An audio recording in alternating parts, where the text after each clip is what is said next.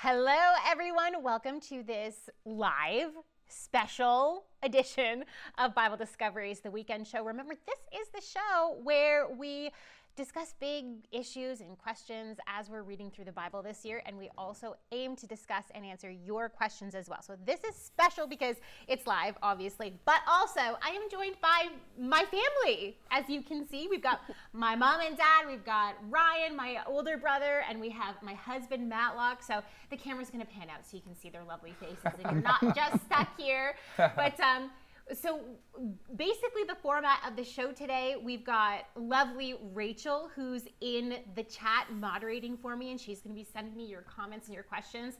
So we're going to open up with just a chat about our Bible reading this week, which of course was Psalm 147, and jumping excitingly enough into Proverbs. So we went into Proverbs chapter 20.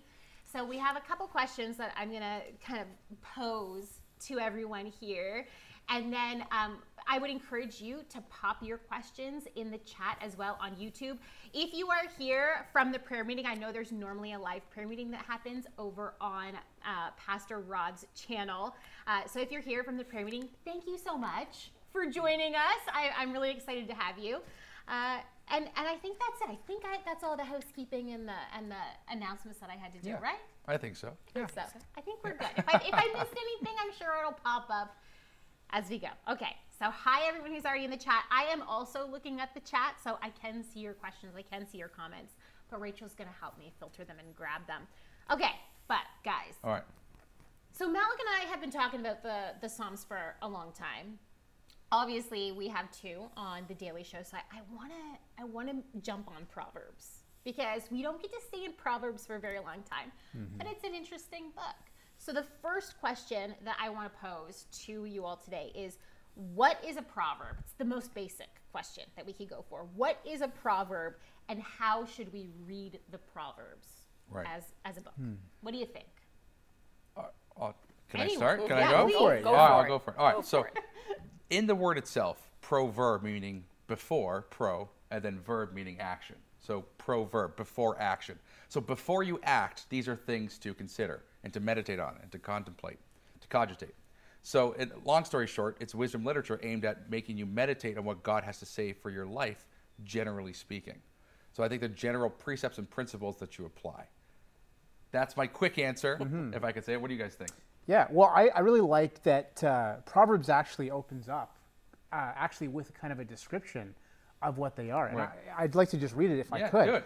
It says, Proverbs chapter 1, the Proverbs of Solomon, son of David, king of Israel, for attaining wisdom and discipline, for understanding words of insight, for acquiring a disciplined and prudent life, doing what is right and just and fair, for giving prudence to the simple, knowledge and discretion to the young. Let the wise listen and add to their learning, and let the discerning get guidance, for understanding proverbs and parables, the sayings and riddles of the wise. The fear of the Lord is the beginning of knowledge, but fools despise wisdom and discipline. Right. So it really does set up the rest of the book, that introduction. For sure. What do you guys think? I like the first 7 verses. I like your description, and the first 7 verses say it all. And Proverbs is a great book. I mean, when I came to know the Lord, I was reading Proverbs. So I have always read it all my life. It's just an awesome book. By the way, they're not always. A lot of people try to take the Proverbs and say, well, that's always true. That's always true. That's not the case. Proverbs are. They say things like a soft answer turns away wrath, but harsh words stir up anger. Proverbs 15:1. They say things that are generally true, and you aim for. But that doesn't mean that's a law. It's not a law. Yes. But it's a dictation of this is what generally is true. Yeah, and don't you think that wisdom in general is like that? Like where whether it's experiential wisdom that you've gone through something and now you know, it's not going you can't apply that wisdom in the exact same way to every scenario. You grow wiser as a person in the Lord as you live your life and as you read through the scriptures and as you begin to apply them to your life, and then you begin to realize, okay, well, you know, when I approach a different situation now, I'm still going to apply that same wisdom, but in a slightly different way to make it appropriate for this situation. Wisdom's just like that. Yes. You know? Yeah. So that's getting into the how to read the Proverbs sort of question. Yes. Which is to not, just to understand that these are principles. Yes. General principles. Yeah, And for in sure. the same way, when we read the Bible, you don't just want to pull out a verse Right. and always stick to that verse. We have to keep it in context. Yes. And so with the Proverbs, it's wise to read the book of Proverbs in its entirety, Right. because you will read the same ideas over and over, just perhaps in a different situation or in a different way. And when you're going through situations, and if you've read through the Proverbs several times, they'll come into your mind. They'll come into your heart. And so that's helps. And one thing I noticed about the Proverbs is that it doesn't usually address in detail some of the exceptions. Right. Right. Because the Bible, That's a good point. The Bible is a whole book. We can't just pull, like Mom, you were saying, you can't just pull passages. You can't just pull books alone. You have to read the Bible as a whole, because when you do read the entire Bible, and even in the wisdom literature, you have the books of Job and Ecclesiastes, which really do flesh out some more of these exceptions that happens. I mean, we see with Job's friends, they were totally wrong about their judgments. Exactly. And in fact, you need exceptions to have wisdom. You can, if it's all just working out exactly the way you pan out, then it's okay. Well, what's the point of wisdom, really? Yeah. So it's like the fact that there are exceptions is proof that you need wisdom to be able to how to discern those, how to move forward. Absolutely. So I think you're totally spot on. I think, like you were saying, Rod, to make it into like a law book where like do this, and 100% of the time it's going to work out this way. It's just not how life works. A dog doesn't always return to its vomit, but most of the time it does. Yeah, and that's like the other verse, Proverbs 22:6, train children in the right way, and when they're old, they will not go astray.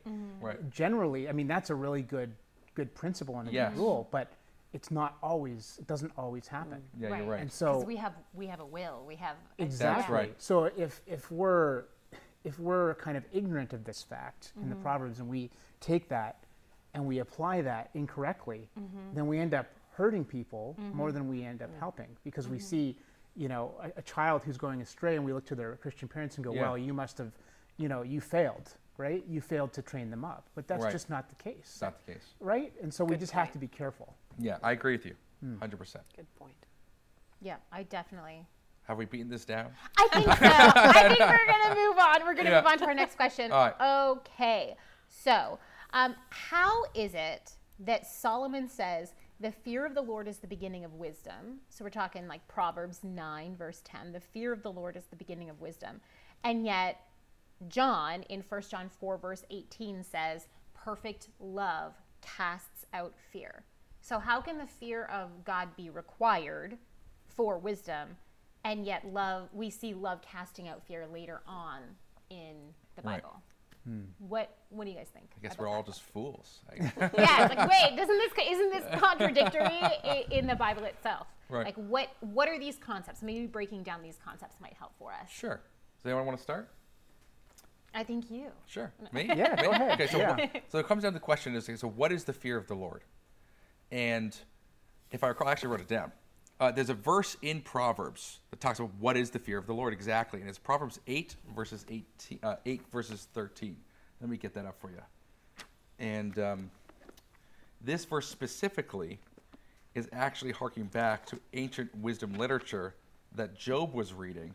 That's not Job, sorry, that Solomon was reading at this time in the book of Job. So let me get this for you. Proverbs chapter 8 verses 13. The fear of the Lord is to hate evil. I hate pride and arrogance, evil behavior, and perverse speech. And if you go back to Job, which once again was ancient literature at the time Solomon wrote that, Job 28, verse 28, he says, the fear of the Lord, that is wisdom, and to shun evil is understanding. So it's interesting to think about that when we're talking about the fear of the Lord is to have wisdom or to gain knowledge. It starts with the hating evil. All right, it's this appeal that evil is what's corrupting you, which in a sense means that wisdom is good, right? And wisdom is good, so it's godly wisdom, not just like an earthly kind of wisdom that he's referring to. So this fear of the Lord is the hatred of evil, because God is all good. God is goodness and truth unified. Yeah. So it has to, so it ties into there. What do you guys, anything else you want to add? I totally agree with you. And just to add what you're saying too, when you look into the Hebrew word there for fear, the Hebrew word is actually yira, and it's actually a lot broader in meaning than our English term fear.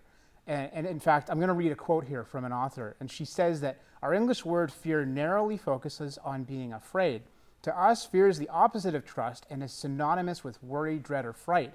But yira, fear, encompasses a much wider range of meanings, from negative, dread and terror, to positive, worship, reverence, and from mild respect to strong awe. Yes. So there's a wider range there Yes. of meanings than just our English word.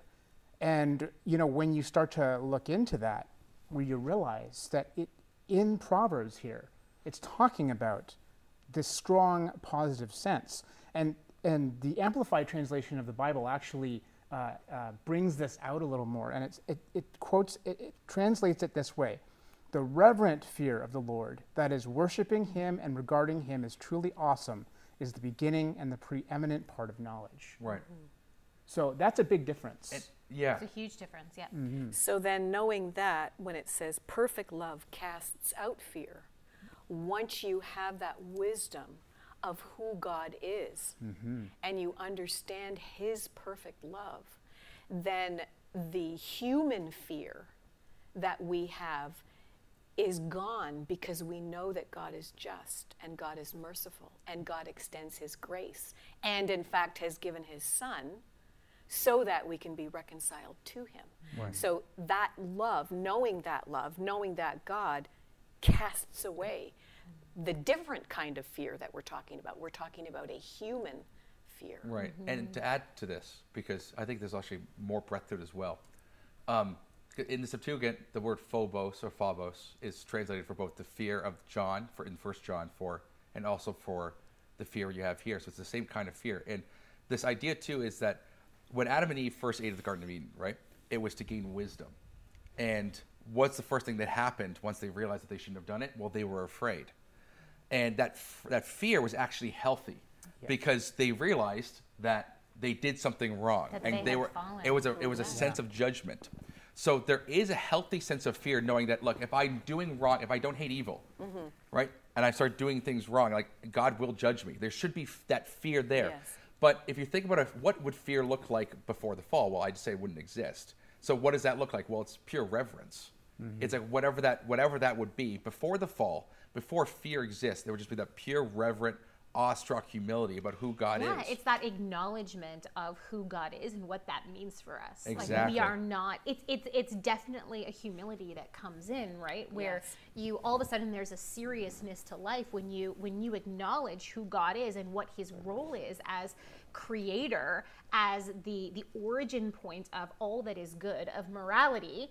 And then you realize who we are underneath that, and that we are sinful and that we are not aligned up with God anymore. All of a sudden you realize that what happens now and what you do and the choices that you make really matter. Yes. And so there's this seriousness that comes in, and when you look at life from that mindset, and when you read Proverbs from that mindset, then you can actually learn. You can begin to apply. And that's a healthy fear, because there's so many people today who are just, claiming to be Christians, but they're not repentant. They're not. That's right. Right? And so that's a problem. That's a problem. Fear is healthy. And I like how Ray Comfort talks about fear as being good. And he uses the illustration of, you're hanging out an airplane. Right. And you've got a parachute, right?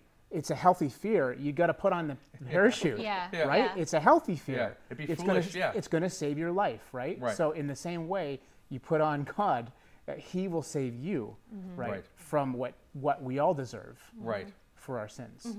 Yep, and then to your point, Mom, then with that perfect love, casting out fear, that God can give us assurance of salvation. That is something that is real. And when we are in the presence of God, clothed in, like, mercifully clothed in the righteousness of Jesus Christ, that recognition then, that understanding that we are saved from the wrath of God. Right. And by being saved from the wrath of God, we get to experience the love of God. Yes. And there is going to be, well, it's not perfect right now, there is going to be the fulfillment of our faith, right? Which is the resurrection from the dead. When God creates the new heavens and the new earth, and we are in the presence of God, how amazing will that be? And then we'll get to experience that reverential awe and reverential fear, if you will. Yeah. In the right way. Yeah. No, Finally. Just to reiterate what Ryan was saying, like the importance of repentance, like what brings you to God. People say, don't do things out of fear. Well, it's like, well, you repent because you realize that you're going to be judged, that there is an actual reality beyond what we materially see. So it's like that fear is so healthy and important, but it's like it doesn't stop there. That's what you're getting at, right? There's so much more. There's so much more to this. It's like the fear that the human fears that we have can be gone through the love of Jesus Christ. And it's such a powerful thing. Even in that, I think it's 1 John 4, or maybe it's 1 John 5. We may know that we have assurance of salvation, right? Through Jesus Christ. Well, okay, and think about it, even like to bring it down to a really simplistic example. Think about our oldest son, Emerson. He used to be terrified of jumping into the swimming pool. This is a healthy fear. He doesn't know how to swim, right? This fear is keeping him alive.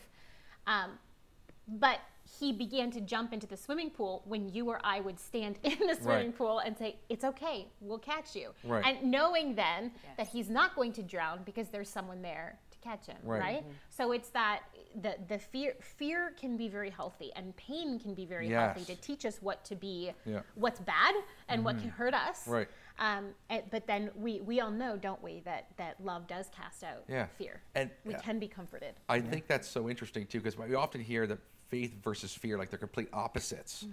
But it's like, hold on, God's working through our fears to bring us out of that. You see what I'm saying? Sure. It's us learning how to trust God more as our kids trust us. Yeah, definitely. I think it's important to remember that the definition of fear, as you have highlighted it, Ryan, it makes a lot of sense when you think about it for just a moment. You put a little bit of thought into this. The fear of God, the respect of God, the knowledge of who God is the beginning, not the end, but the beginning of wisdom. So when we understand that, we're not fearing the cars coming at us at 90 miles an hour, so we got to get out of the way. But we begin to realize that respect and honor to a holy God. There's no other religion anywhere that has holiness at its center like God. God is holy. So when we fear God, we understand that he is holy. Then we realize, okay, what that means is what he's saying is going to happen and is true. God never says anything that is not going to happen. So we need to keep that in mind as well. Go ahead. Thanks. And to add to what you're saying there, what's interesting is we use these analogies like in the immediate moment, like a truck coming at us. We're going to jump out of the way. Emerson's not going to jump in the water because he's afraid he can't swim. Those are like immediate moments. But when it applies to wisdom, we're talking about like this action you do now will affect you 20 years later. And it requires so much spiritual foresight to discern how people think, how the world thinks, to know that if these decisions you make now, this A plus B will equal C. And it's like, so it's a different kind of way of thinking. It's like, it's not, an immediate reaction, which is how we understand fear exists, but it's propelling you out of that. It's interesting. And it's taking that wisdom and applying it, right? That's something that we have to do. We have to read it, yes, and get it in, but then we begin in that time to apply it and to see how the truth of God's word really does impact, and we can begin to use that in our lives. I don't know if I'm articulating that properly, but that is something that we learn, not only about God and his word, but about us too, and how to follow after God. And when we don't apply it, we're really missing out, aren't we? We really do miss out on how we are to live, and to live better, richer, fuller, and to lead, right? Not always to be that follower, but to actually lead in our actions. And I think that's really important in today's world. Yes, too. for sure. One of the questions that people often ask is, how can the fear of God be good for you when he delivers us from fear? God has not given us a spirit of fear, but of power. 2 Timothy 1-7. And I think I think that we need to understand that the Proverbs, which we're reading and we're going into, teach us to honor God and listen to him on a different level than typical fear that we say, because the translation is so hard in English of what the Bible's actually saying. Right. And we need to pay attention to that. Yeah.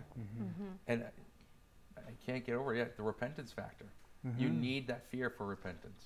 And that repentance is a form of wisdom. It's the beginning of wisdom there. It is, and I think you can look to people in the Bible even. I mean, we see Isaiah, I think it's in chapter 6, where he's has that vision, and he's deeply concerned about his sin. And what does the angel do? He touches his mouth with a burning coal. Right. Sears his lips, and he purges his sin. Isaiah was disturbed about his sinful state, and God cleansed him of that. It's the same with us. We should be disturbed by our sins. Jesus, the refiner's fire, he purges us from our sins. But our attitude needs to be right. Likewise. Yeah, exactly. Yeah, that's the whole thing, that God, hate evil, hate perverse speech. And we're supposed to love those who are engaged in that. And that's the difficulty. And that requires wisdom, because they're engaged in it, but they don't know what they're doing, essentially. They don't realize the path that it leads. They don't realize it leads to destruction. And so it's one of those things that does require a lot of spiritual wisdom, like James says. It's the wisdom that comes from God, not the wisdom of this earth that's spiritual, earthly, and demonic. Unspiritual, excuse me. But it's really a powerful thing. We can talk about this for hours. I know, we really could. We really could, yeah. I have another question to ask us, but before I do, Yeah. I just want to highlight some of the comments that are coming in. I've been reading them all, so hi, everyone. Hello. Some from, Nancy. Hi, Nancy. She says, I try to watch every program. I'm 87, and sometimes I don't get everything, but I'm enjoying this very much. I'm so glad that you're here, Nancy. Thank you for that. Andrea says, so happy for your family and you. Thank you, Andrea. That's lovely. Doris says, such a great sharing of biblical truth. Some missing from the church and social media today. Thank you, Hembreys and family. Thank you, Doris, for being here and for being faithful to God and being faithful to his word as well. Alicia, hi, Alicia. She says, I know you're all very busy, but I wish we could do this once a month, ? It's lovely. Maybe we'll do this more often. We're just going to have to kind of see. I like it too. I think it's fun to do it live. It's a little bit different. It's exciting to be able to comment with you guys and answer May some I just live say questions on as well. that comment that I strongly agree with that. We knew you would, Dad. Once a month to do it live, because there's a lot of people on here. So we have And this I'm noticing that, and that's good. I'm going to let everyone in on a secret. It's probably a not so secret, but we have kind of an unwritten rule, an unspoken rule here at Bible Discovery that I'm now going to speak. If you have a new idea for something, you don't tell my dad until you're really sure. Because you go, yes, I want 5 episodes and I want it tomorrow. Or I want it yesterday. He's the ultimate yes man. So Yes. It's the truth. It's the truth. Very It's true. We awesome. often find out about things live on the air, don't we? Yeah. We're trying to rein that in, aren't we, Dad? That's the pioneering. I have no comment. That's the pioneering spirit. Yeah. Welcome to my world for the last Yes, 41 right? years. Okay, a couple more comments. MBZ or MBZ if you're from America. He or she says, so thankful for this family. They keep me grounded in God's word. Thank you. And hi, Georgina. Georgina says, thank you for all you do. You folks all do such a great job. Greetings from PA. Hey. Pennsylvania. Yeah, Pennsylvania. It's a good state. Beautiful It's a beautiful Pennsylvania. state. Yeah, lots of good memories there. Yes. Okay. So I want to one more question here before we start taking questions from you guys, because I see some really good ones coming in. But another question about Proverbs here, and this is a personal question for everyone who's here. Which Proverbs have stuck with you guys personally the most, or they've really helped you in your walk with God? This is such a Hembry question. Yeah. This is such a Hembry. Is it? This question would only exist Personal here. application? Yes, that's right. No, that's good. I don't know what that means, but I'll Yes. accept Yeah, you guys, of course you Guys, know. I'm That's how it I'm works. curious about Yeah, that. what No, does yeah, that mean? it. What does that Why mean? is that a Henry? I don't know. I just thought that you guys would do. I'll go first. I think the one I already mentioned, what it means to fear the Lord, to hate evil, Okay. perverse speech, all that stuff. Yeah. Yeah. Proverbs 8, verse 13, that for me is powerful because that is like, that gives you an insight, a lot of insight for how to live your life, just everything. It's not just about, just people sin and they're sinners, but it's about truly loathing evil and understanding that the hate of evil, not just, oh, it exists and I'm not going to participate in it. It's like that's a slippery slope to participating in it. Mm-hmm. So it's like that cutoff point, knowing like, no, we are set to be holy. There's so much packed in there. There's sanctifications in there, justifications. It's all, for me, that's a big line. So I'm going to use that verse. Mm-hmm. And I know you guys are going to have a lot more to say because, like I said, it's a Hembry question. So. Well, listen, I totally agree Curious with you. about that. Yeah, Why is it a Hembry question? That's one of my favorite, too. I mean, the whole fear of the Lord thing. And that we read about that, as we did, right in Proverbs 1. Yes. As well. And I like Proverbs chapter 1 and also Proverbs 31, the last chapter from beginning to end. And that Proverbs 31 talks about the wife of noble character. And I'll tell you, growing up as a young guy, I really did look to that passage, when I was, looking for a wife. Right.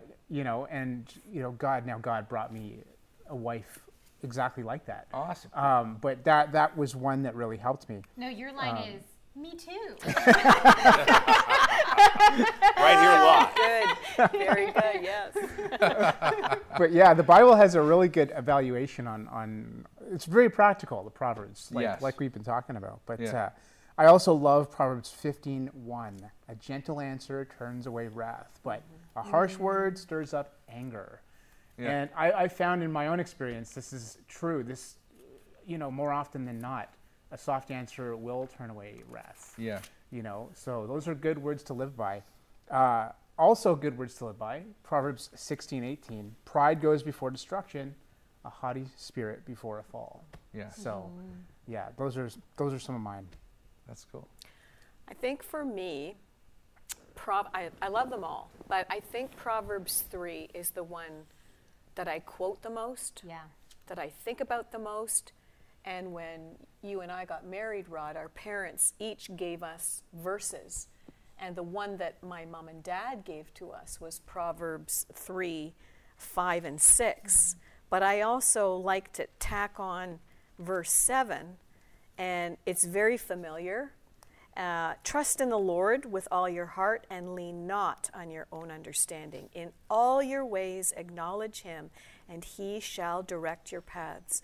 And then verse 7 goes farther. Do not be wise in your own eyes. Fear the Lord. And this goes along with what you were saying, Matlock. Fear the Lord and depart from evil. Verse 8, it will be health to your flesh and strength to your bones. And that has been something that I have always tried to apply. I'm not the most patient of people.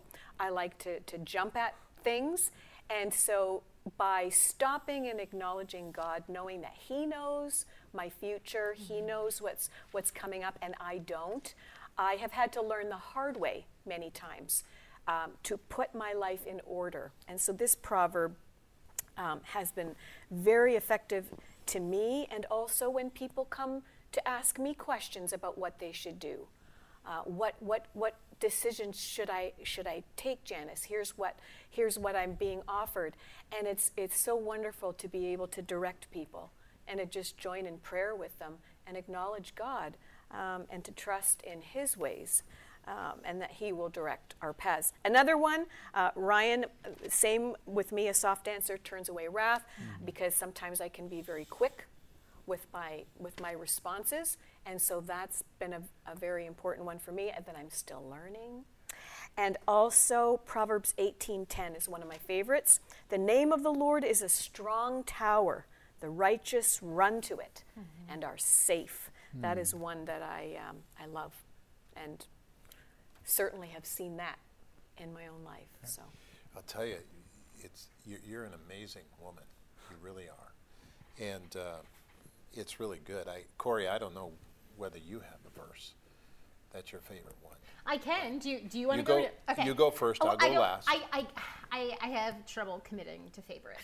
So, but I really Proverbs 3, 5, 6, and 7 has really impacted my life as well. Like very much so. I've held on to that a lot. Although I really also have, there's been such a check in my life and in my heart over Proverbs 1 verses 20 to 23, which is, it says, "Out in the open, wisdom calls aloud. She raises her voice in the public square. On the top of the wall, she cries out. At the city gate, she makes her speech." And here's her speech. "How long will you who are simple love your simple ways? How long will mockers delight in mockery and fools hate knowledge? Repent at my rebuke. Then I will pour out my thoughts to you. I will make known to you my teachings." And it's just this idea that God is so willing to teach us and to be with us and to give us wisdom, but it requires repentance. There's that at repentant his heart yeah. again. Yeah. It requires repentance at the rebuke of wisdom and realizing that our way isn't the best, even though it feels the best. It feels the best to us, right? There's another proverb that I'm going to quote, I'm going to paraphrase, and I don't remember which one it is, but there's a way that seems right to a man, but in the end, it leads to death. So it's that idea that we all have that, we all think we know best, and then you really don't. Repentance is the way. Repentance is the way when you think you know better. And this applies in so many different, at least for me, it applies in so many different situations, because we are required to kind of pass judgment in our own minds over our own actions and actions of others. And it can be really easy to apply your own system of judgment onto things rather than God's system of judgments onto things. And when we do that, we always get it wrong. I would say these verses have been also a bulwark for me, somewhere where I can go to humble myself and remember to repent, and that repentance leads to God's wisdom. Yeah, well, that's Jesus' first recorded words of his public ministry was what? Repent. Yeah. Yeah. I have all of the Proverbs are my favorite. You That's, also by the way, have a that's- commitment to a proverb. By the way, that's favorite. a very Hembry answer. Matt. Yeah. Okay. That Another is, yes. Hembry answer is I have 66 favorite books of the Bible. They're all my favorite. But, you know, if I were to say so, the verse that you mentioned, Janice, hangs on our wall when you come in. And your parents gave that to us. And my father gave us Isaiah 58:10 through 13. It's very important. But the words that really affect me in Proverbs, it really relates to my whole life, is the words of Agar. And this is Proverbs 30. It's really good. Solomon did not write all the Proverbs. But Agar is a great guy, and he says, I'm a stupid man. And, I understand what he's saying. But in verse 3 or 5, he says, every word of God is flawless. Every word of God is flawless. He is a shield to those who take refuge in him. He's a shield to those who take refuge in him. Do not add to his words, or he will rebuke you and prove you to be a liar. Some of my favorite words. Because if we hide in the Lord, whenever we're going through whatever it is we're going through, and we trust in God and don't add to his words, because if ever there has been a time to add to his word, it has been now. In the society in which we live right now, people are adding to the word of God, and you saw on Jeopardy the other night they had the wrong words. They changed a word and on the scripture, and a lot of people got ticked off and they misquoted the Bible. And that's typical, misquoting the Bible, adding to it. And so this is what we remember. The words of God are flawless, and he's a shield to those who take refuge in him. That's important. And I love the verses just before that. I mean, they're amazing. He says, I am the most ignorant of men. I do not have a man's understanding. I have not learned wisdom, nor have I knowledge of the Holy One. Who has gone up to heaven and come down? Who has gathered up the wind in the hollow of his hands? Who has wrapped up the waters in his cloak? Who has established all the ends of the earth? What is his name and the name of his son? Tell me if you know. But that's Old Testament. That's Old Testament, right here in Proverbs chapter 30. Agar. What is his Amazing. name and the name of his son? Clearly it's God, but who's his son's name? Jesus Christ. And the name of the Lord is a strong tower. The righteous run to it. And That's are it. safe. Very good. There you All right, go. you guys, are you ready to take some viewer questions? So we are not limiting viewer questions to just Proverbs. We are jumping all over. So right. get ready for some rapid fire questions. All right. On. Are you guys ready? Have you limbered up? Have you stretched? Have you no? No. No. No, Okay, yeah, good. no, Well, yeah. we might pull some muscles, but we're gonna try our best. Okay. Okay. So I'm just gonna take these in the order that I have been sent them. So Michael, hi Michael. He asks, I have been very curious about the scripture, all of Israel will be saved. Is this possible to explain? So this is coming from Romans 11, verse 26, I believe. Let me see. Yes. Okay, so Paul has been talking about in Romans 10 and 11 who the true Israel is. He's in Rome at the time, just for a little bit of context. So Paul is writing to Rome that he hasn't visited yet, but he's kind of dealing with some of the issues that he's heard. And there is a really tense Gentile to Jew relationship in Rome. And so he's working through that in Romans. And so in 10 and 11, he's been talking about who should be seen as the true Israel, also talking about the remnant of Israel in Romans chapter 11. And then when we get to 25, he says, I do not want you to be ignorant of this mystery, brothers and sisters, so that you may not be conceited. Israel has experienced a hardening in part until the full number of the Gentiles has come in. And in this way, all Israel will be saved. As it is written, the deliverer will come from Zion. He will turn godlessness away from Jacob. And verse 27, and this is my covenant with them when I take away their sins. Yeah, I'll stop there. We could keep going because we could read the entire chapter. But does anyone, I know I'm putting you all on the spot here. Does anyone want to take a stab at that? Or I think shall I think you should go. You should go, or you should go. These two guys over here can go. Yeah, I'm just going to throw us under the bus. No. No, it's a I conversation. can answer, So but you should we go. can pick we it can go. up. You Okay. know, we can pick it up and All right, pass so it around. if we think about all of Israel in terms of all of history, right? There's all of Israel at the time Christ returns, and there's all of Israel throughout all of history. Are there Israelites who did abominable evils, never repented, and by Christian standards we would not say, I know for sure they're going to hell, that's God's call. But we would say basically, like these guys have all the things that Paul talks about, that's, you know, if you're committing these sins, basically there's no kingdom of heaven for you on a regular basis. And I think there's evidence that there are huge idolaters in Israel's history. Yep.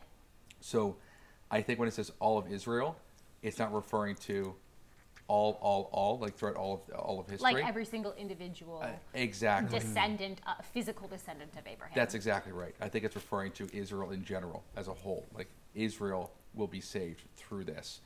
It obviously requires, there's still repentance. It's not like, oh, I'm genetically related to Israel, therefore I'm saved. And if there's no repentance at all and there's no care for God and you're an atheist, but because you have the genome factor, therefore you're in. It's like, that doesn't really make much sense. So that would be my take, is that that's really referring to all of faithful Israel. And Paul even says that. I'm trying to find it in Romans 8, or I think it's Romans 9, one of the two, where he says, not all of Israel belongs to Israel. Yes. In other words, it's not that just it's Israel, you know, everyone who's in Israel is therefore an Israelite. They have to be faithful and following the law within itself. And people fall from that. In long story short, I don't think it's referring to, like I said, all. I think it's referring to the general, all of Israel will be saved in general. And, you know, I will leave that, once again, it is a mystery. I'll leave that mostly to God to be like, you know, to work out the fine details, because I'm not in charge of salvation. Thank God for that. And what we do know is Paul teaches in Romans 10 that it's even the Israelites that were saved, the physical Israelites that were saved in the Old Testament weren't saved because of their adherence to the law. It was their adherence to the law in faithfulness, in trust to God. And we remember when we go back and we look at, for example, like the stereotypical, not stereotypical, but the typical prophets of Isaiah and Jeremiah, you look at them and they accuse most of the people of Judah, certainly Israel in Isaiah's day, but Israel and Judah, that they're offering the sacrifices in vain They're fasting in vain because they're not doing it in spirit and in truth. They're actually breaking the covenant on one side of their lives, and on the other side of their lives, they're still offering sacrifices and fulfilling the Mosaic law in that way. So, Paul in Romans 10, when you go back and you read that, he's talking about how salvation has always been through faith in God, through trust in God. There's always been a truth and a spirit connection with the actions that you do.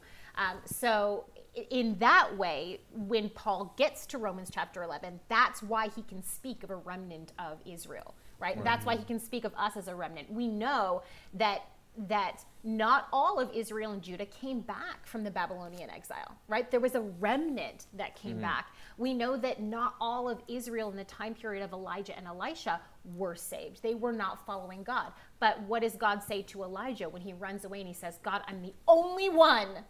I am the only one. Everyone else is a bunch of Baal worshipers. And God says, no, there's a remnant. There's I think it's 7,000 who have not bowed their knee to Baal. So God sees and God knows. So we know that there is a remnant here. And yeah, so I do think it is a mystery. I mean, Paul says it's a mystery as well. But we know for sure that salvation has to be through faith in God. Right. Has to be. It's not just on the basis of your heritage. Yes, and even Jesus says, like, my wrath is going to be poured out on this generation. Yeah. When he's talking to the Pharisees and Sadducees, and he says, beware not to commit, the unforgivable sin, which is the blasphemy of the Holy Spirit. And he's talking to the Pharisees and Sadducees as they're in the experts of the law at that time. So I think that there's precedent. And now he says this generation doesn't mean all of Israel. It's like this specific generation who's going to crucify me, basically, and blaspheme the Holy Spirit. Like, there's a special judgment for you. And he even says Nineveh will have it easier. We know how evil the Ninevites were, right? So I think that it's hard to make a case to say all of Israel throughout history. It would be really difficult to make that case without accepting universal salvation. Yeah. I think that's what that would lead to. At the same time, I think you could make a case that all of Israel at the time of Christ's return. Yeah. Because in Daniel, which you might even even make an argument for that. For yeah, sure. because Daniel talks about they'll see Christ returning and they'll mourn. And they're That's gonna- actually And that's repentance. That's Zechariah here, and that's exactly Go what ahead. I was going to bring up, and that's sort of my understanding of it. And my understanding is limited. I mean, we're talking about the future here, Right. I believe. But yeah, the passage he was referring to was in Zechariah chapter 12, and it says, beginning in verse 10, "And I will pour out on the house of David and the inhabitants of Jerusalem a spirit of grace and supplication. They will look on me, the one they have pierced, and they will mourn for him as one mourns for an only child, and grieve bitterly for him as one grieves for a firstborn son." And then it goes on to talk about the national salvation of Israel. So Right. that's my understanding of it, is when Right. Christ returns, they will see him Right. and realize Repent. Yeah. you We're are right. the Messiah, we repent. Right. And that will be, all of Israel will be saved at that I point. think that makes a lot of 'Cause sense blessed of the are- scriptures. A lot of sense. of the scriptures. Blessed are those who don't see yet still believe, and yet they see and then they believe. So it's kind of like a Thomas thing. So I think that Very makes interesting. sense. Yeah. Very, Janice? very interesting. Nope. Are we good to I think move we're on? good. You want to add The only something? thing I would add to that, I agree with all of you. Paul is talking to the church at Rome. The Roman Empire was a very violent and decadent empire. It was in the midst of all kinds of things. And he's talking to the church, which is why in Romans 12, the next chapter over, he says, "I beseech you, therefore, brethren, by the mercies of God, that you present your bodies a living sacrifice." They were having sacrifices of animals that were killing them. God says, "I want you to be a living sacrifice so that you may know the will of God." Paul was talking to them, and he's explaining to them what's going to happen. The setting is end of time, which is really important. That's where Paul's alluding to, because he's talking about the people of Israel. He starts by saying, did God reject his people? And he's talking about God did not reject his people. Now, my announcement is, I'm Israeli, spiritually. Not genetically. You're grafted in. Exactly. Yeah. But spiritually. So I'm part of Israel that will be saved. And I think what you said, Matlock, is true, and what you said, Brian, is true. When they see him, Jesus Christ, returning in the clouds, they will know who it is, because they'll see that they pierced him. There's a reason for the scars. God doesn't need the scars, but he kept them. There's a reason. And they will see him. They will understand that he's not an imposter, that he's real. And when they understand that, they will repent. And by repenting, they'll say, Father, forgive me. I did not know. And the key there to add to you is that they don't have a full hardening. They have a partial hardening. Exactly. Yeah. Exactly. Yeah, So for sure. that's what we need to remember. That's all I would add. Okay, we're going to move on to the next All right. question. John K. asks, in the creation story of Genesis, is this the recounting of the creation of our natural world, or were heaven and the angels also created in this time? If so, what day would that fall on? Like the creation of the spiritual Heavenly. realm. The heavens in terms of like Right. spiritual realm, not heavens in terms of sky. Okay, so I'll just chime in real quick. Sure. I don't think we have anything hard, concrete in Genesis, but in Job it does say that the angels were singing praises before the foundations of the earth or whatever. Yeah. Now, or at the foundations, however that works. There's a couple of ways to think about this, because you could look at the foundations of the earth being before the earth was formed, or you could look at this as, before the earth was completed in its final form, the creation of man. So there's different ways to kind of view that. I don't think it tells us when. Some people have deduced that when it talks about the stars also, because that refers to governance, the celestial beings and stuff like that. It's a symbol. The stars are a symbol for angelic beings. Right. So some speculate that it's possible that it could have been on the day 4 or whatever. At the same time, I don't think that we have, unless anyone else knows other, concrete evidence to know for sure when the spiritual world was formed. I think there's evidence that Eden was a spiritual world unified with the physical world, and that was God's temple. I think there's so much evidence for that. So it has to be either made simultaneously or before, and that's my consensus. That's my thought. I totally agree. Yeah. Yeah. I don't have Oh. anything to add. I Yeah. think that's you hit it right on the head. All right. I would simply read the first verse of Genesis and say, in the beginning, God created the heavens and the earth. Now, keep in mind that there were Right. 3 heavens that the Hebrews thought about. Yeah. The heavens where the birds are flying in the atmosphere, the heavens above the atmosphere where the moon is and all of that, and the third heaven, which is the spiritual heaven.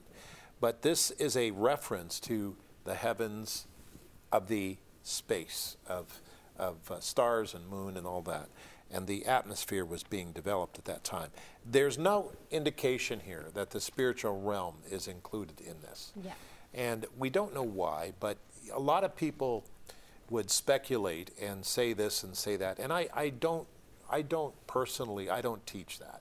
I teach what the Bible says, and that's it. Because adding to the Word of God, back to Proverbs 30, adding to the Word of God is the problem.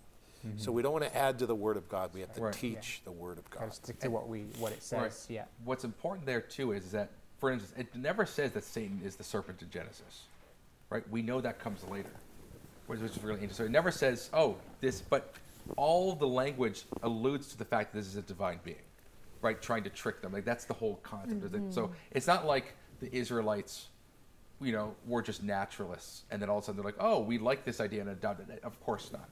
So it's like the idea has always been like, okay, there's a spiritual world happening here, but it's written in Genesis is written in such a way, Genesis 1-3, that it's natural. It's talking about the creation of the physical things.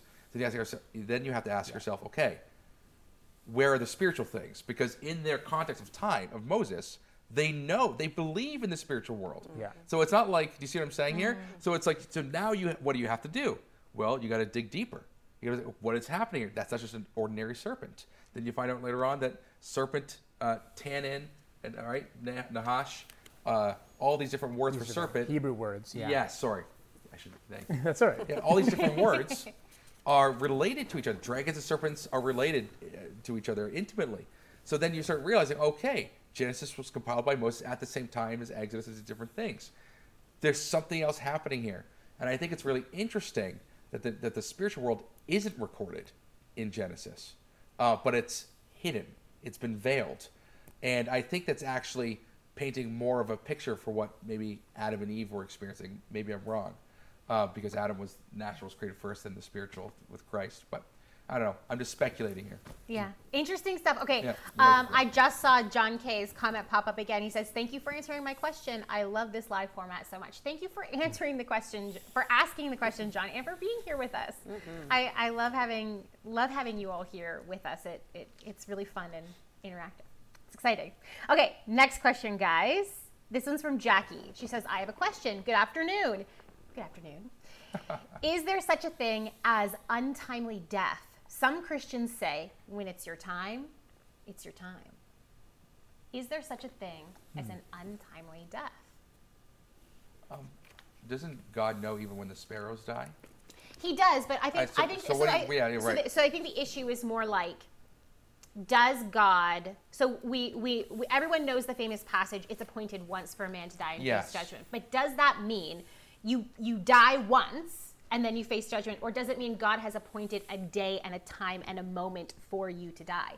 So in other words, then when you expand this question out, is murder actually murder, or is it just murderers bringing you to your appointed time to die? Is abortion actually murder, or is it just these mothers bringing? This is terrible. It is a terrible road to go down. But I'm just opening. If there was no up murderer, question. you would have died as a heart attack. But because there's a murderer, so this is kind of like, is death this essentially force that's coming? You know what I'm saying? That is a predestination versus free will question. That is so big. I'm trying to like bust it open. Yes, no, that's big. I like this question, Jackie. Right, because it comes down to what's predestined versus what's foreknowledge, and it comes down to that famous Arminian, Calvinistic, right? Do we have free will or not? That's right. And how deep do you want? Is it libertarian? Is it compatibilistic? Right? Is it all determined? It's very, to me, honestly, I go down to philosophy. But as you can see exactly where I'm going. And I'm like, and I don't know if that's helpful. We are so opposite in so many ways. I know. I'm like, I don't know if that's helpful. So, look, here's my quick thought on it. Somehow, mysteriously, God is sovereign above all things and knows all things. And somehow we have free will. Yeah. So, and I think that the mystery in there, the fact that we can't figure that out, is proof of free will. Yes. It's, if it was all tied in, I think we'd be able. Everything would be self-contained to the point where there wouldn't be everything would be answered. But because there's no answer to the question, is kind of like a proof that something's veiled that we can't access. But that's my look, we can make bad decisions. That's not direct answer, right? We can make bad decisions. Right. We can make evil decisions. Was it a good decision? Classic. Was it but lower stakes, okay, from murder. I'm going to take it a little bit lower stakes, okay, first, just to conceptually think about this. Was it a good idea for Abraham and Sarah to decide not to wait for God's promise of Isaac, but instead to give Hagar to Abraham so that Ishmael was born? No, this was not a good idea. Right. We see the outcome of it. We see it in the scripture. The intimation is, no, this was not a good decision, right? Right. But what does God do? He saves Hagar's life. He saves Ishmael's life and gives them a chance. He makes Ishmael a great nation, regardless, right? So we can still sin. We can still do terrible things, and God allows that, but he still weaves it and works it into his overall overarching plan. And I know that you can argue, okay, well, Abraham he was special because he was in God's plan of redemption for the world.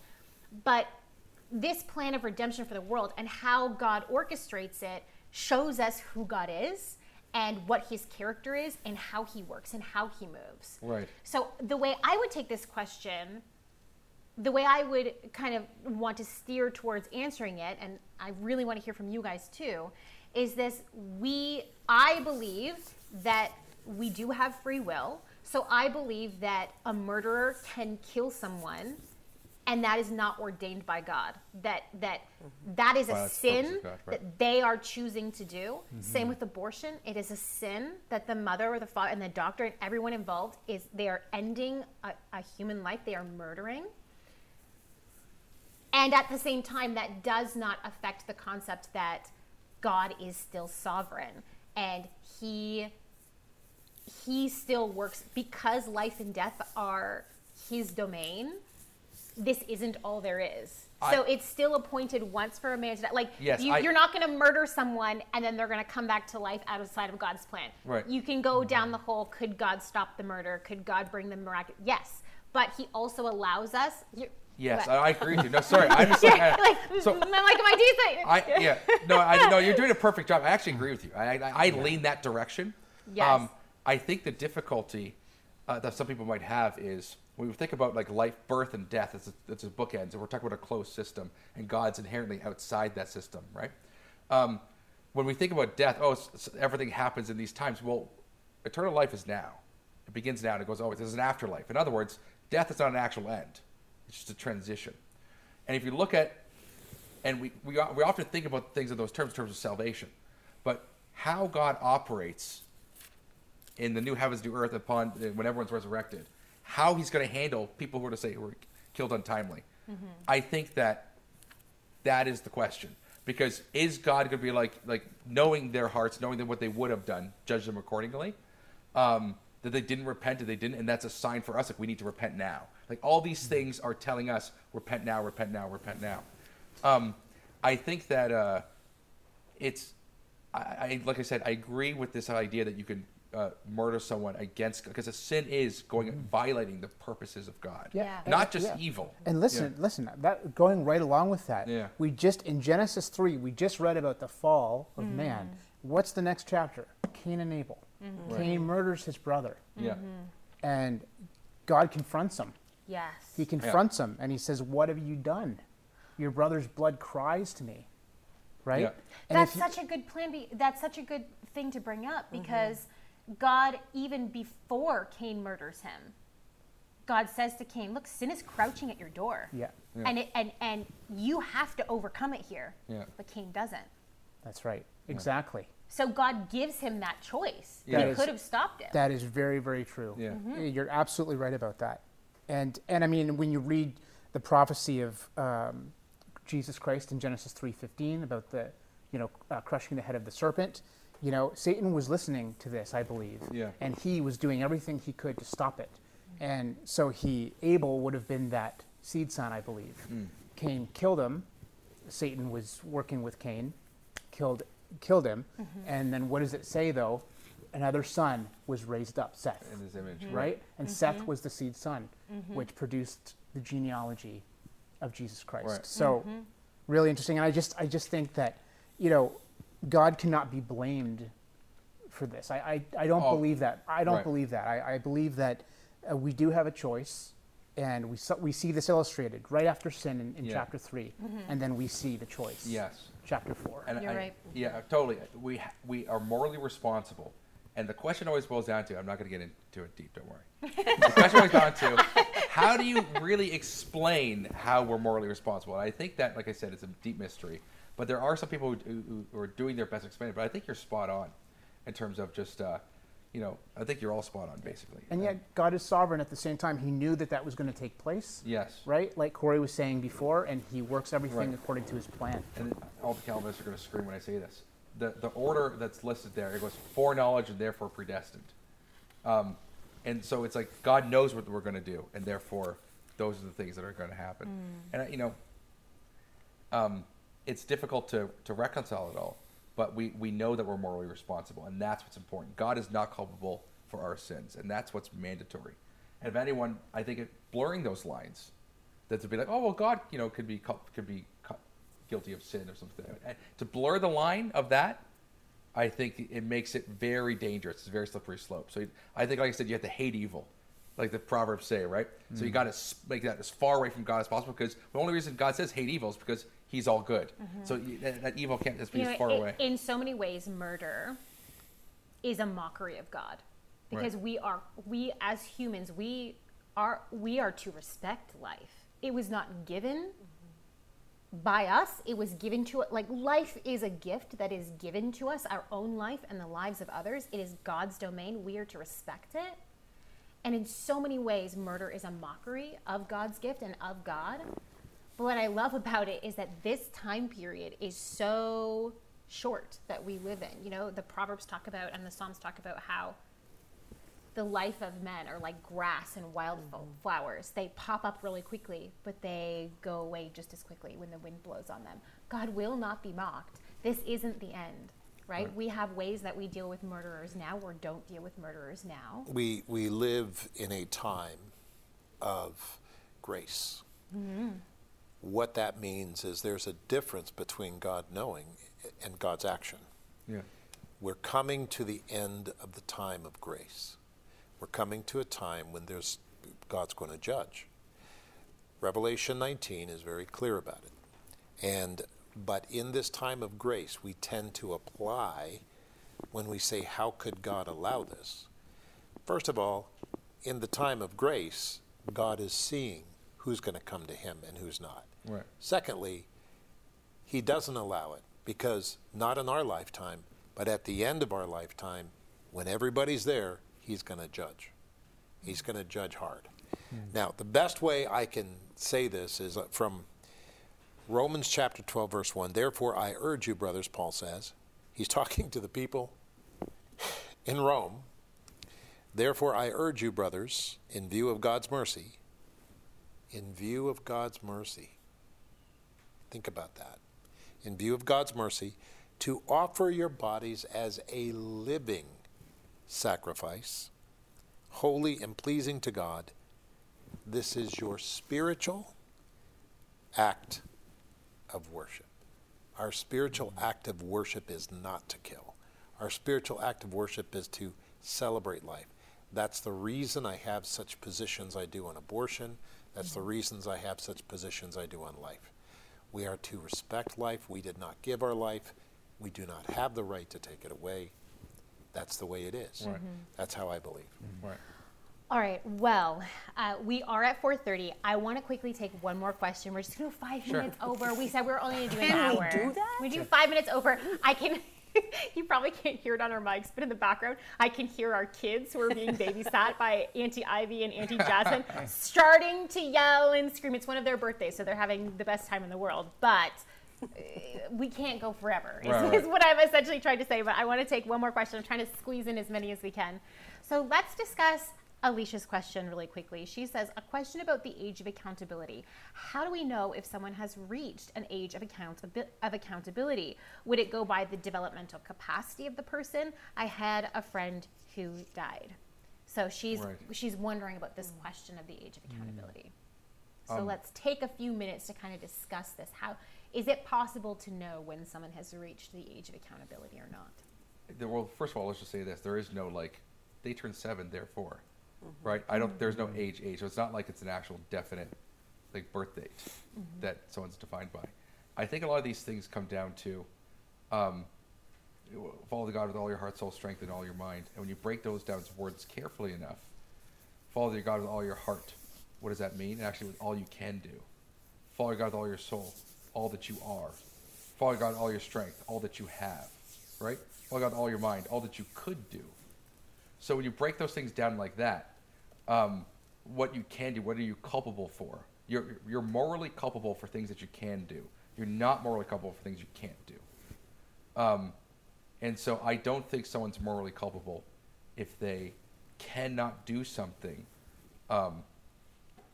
before a certain time, like infants, for instance. They're not morally culpable for the evil. Now, do they have the sin that's come from Adam? Yes. Are we all in the same condition? Of course, they're in the same condition.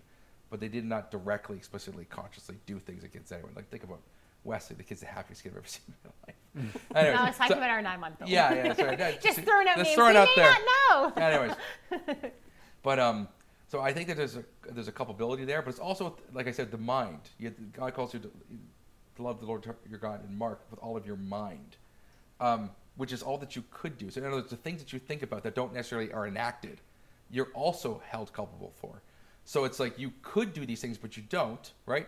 Or that it's possible. So in other words, you're culpable for all the thoughts that don't even come into fruition. And then as you even have that, all of your resources. So once again, it's a multifaceted question in terms of into the age of accountability. I'm not sold that, once again, it's because it's a deduction that we've based on the scripture. It's an interpretation. We think there's an age of accountability. We don't know for sure.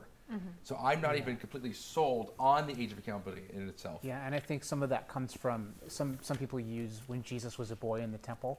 Yes. And I think he was about 13 or Yes. so. Right. And some people will use that age to say, well, that's the age. Well, Right. the problem is that I know our friend Jim Catalan, he's told the story many times. He came to a realization about good and evil when he was 5. Right. And he had a conversion. And now he hadn't done, major things or anything. He was 5. Yes. But yet, his Sunday school teacher gave a lesson on, redemption and all that. And he came to know the Lord, and the Spirit of the Lord came on him. Right. Right? And he said it was like a warm oil flowing over him. Right. He was 5. My oldest son, Ollie, he was about 7 or 8 before he realized. Right. And I was able to take him through, what it means. Right. And he committed himself. So I think it's hard to really have a hard line. Yes. And I really do believe it's about development when you come to that realization. That's different for each person. Right. Did you want to answer? All I was going to say was, isn't it wonderful that God knows our hearts? Right. God knows where we are, no matter what age. And I don't believe that he looks at us by age. He looks at our hearts. And we're told in the scriptures, don't judge by the outward appearance, because we don't know. Right. That I think is the bottom line. We don't know. We don't know. We don't have an age. We don't know. Only God does, and I'm so thankful that he does. Right. I'm so thankful that he decides who is able to be with him because of their circumstance. That would just be That's really good. It's really interesting because at 13, our Jewish friends say this is the time when you should have your bar mitzvah, or your beth mitzvah, which if it's a daughter. But this is when they reach the age of accountability, and they memorize Psalm 119 and all of that stuff. But it's interesting because in Isaiah chapter 7, 700 years before Christ, beginning with verse 14, he's talking about Emmanuel, or God with us. He says, therefore, the Lord himself will give you a sign. The virgin will be with the child and will give birth to a son. And they will call him Emmanuel, or God with us. He will eat curds and honey, and when he knows enough to reject wrong and choose the right, when he knows enough to reject wrong and choose the right. So the idea is we don't know when that is. If we were going to have an age of accountability given, it would have been given here. Right there. Yeah. But it's not. Yeah. So what we do know is what Janice said, God knows our heart. Right. What you said earlier in the program, you're not in charge of salvation. Nobody here is in charge of salvation. Right. Yeah. God is in charge of salvation. Right. That's what we know. Right. And however, if you have a friend who perished in the physical life and you didn't know if they were saved, but you prayed for that friend, you have to trust God. God is the one who is the perfect judge, and he's the perfect God. And so knowing that and trusting God is what you have to do. Because I think that's so important, because we can fall into the trap, and everyone's guilty of this, of relying on a system that we've made rather than relying on the person of God. Because it can make us feel better. Exactly. Right? It can give us assurance. It can give us, even if it's false assurance, it can give us exactly. that. And that's what actually ends up creating the anxiety to begin with. It's like Yeah. relying on the things that aren't God it becomes a vicious cycle. They create the anxiety to begin with, but then you're also relying on them to remove the anxiety. And so it becomes a false comfort. But I think it's always so important to rest on the person of God, his personhood. Yes, like it being able to trust, which is having faith, right? Just being able to trust in the character and the nature of God. And I take great comfort from knowing that, it sounds cliche, but I honestly take great comfort in the fact that I know that God loves and cares for every single human being the same way that I love and desire to care for my physical children, because I don't know a bond such as that. Like I've never known a bond like that, and so just the idea that God feels that and in a more perfect way to every single one of us than I do, I can take great comfort in that. And even I take great comfort also, and I know this is kind of a weird area of scripture to go to for this, perhaps, but in Matthew 19, when the people bring their children to Jesus. It says, then people brought little children to Jesus for him to place his hands on them and pray for them. So they want this amazing teacher to pray for their children. It says, but the disciples rebuked them. Like, what do they need it for? They're not even the age of accountability. What do these people, they don't need it. And Jesus says, let the little children come to me and do not hinder them, for the kingdom of heaven belongs to such as these. When he placed his hands on them, so he did. He placed his hands on them and prayed, and he went on from there. So it just brings me great comfort, those two concepts together. Can I add one more thing? Because I don't know the age of this person who passed away, but it says in 1 Corinthians 7 that when Paul is addressing a believing wife and an unbelieving husband, and a believing husband and unbelieving wife, that because one of the spouses is a believer, the husband and her children are holy. And that word holy there specifically is the same word that we use for saints. They are saints in the eyes of God. And I think that's an important thing to keep in mind here. It's like people get stuck up on all these other issues with baptism or whatever, how to be communion and all these other systems that we have. And it's like, well, God's saying, because you have been made holy, because God makes you holy, your children, because if you're a ground, you're on holy ground. So now you're holy ground because you're made of the dust of the earth, right? That's the concept. And now your children, who are also ground, are holy ground. So I think there's great comfort in knowing that as well. Yeah, definitely. Yeah. And just to reach out a little bit, Alicia, thank you so much for this question. I totally understand the anxiety over it. And I just want to offer you, I'm so with you with that. And I hope that, and I'm going to be praying that God gives you comfort over this, because God knows, and he evaluates people based off of where they are. He knows what everyone is capable of. And I believe he has systems of judgment for each of us that are different, just like we have for our children. And I do believe we see that in the scripture. I believe it's in 1 Samuel 22, what you quoted earlier, Mom, where God says, men, you look on the outside, but God looks on the inside. So his evaluation process is individualized. And so I hope that brings you comfort. I'm going to be praying for you this week. Thank you so much for asking that. I think that was a really good question. Does anyone else have anything else that you want to chime in here before? Okay, guys, we're going to sign it. Thank you so much, so much for joining with us. This was so fun. I hope you guys had a great time. I'm going to continue going through the comments here. And until next week, because we will be back next week, not live. It's going to be back to our regular scheduled weekend shows. But, you guys all brought it up, so we'll see. We'll see what happens in some of our meetings.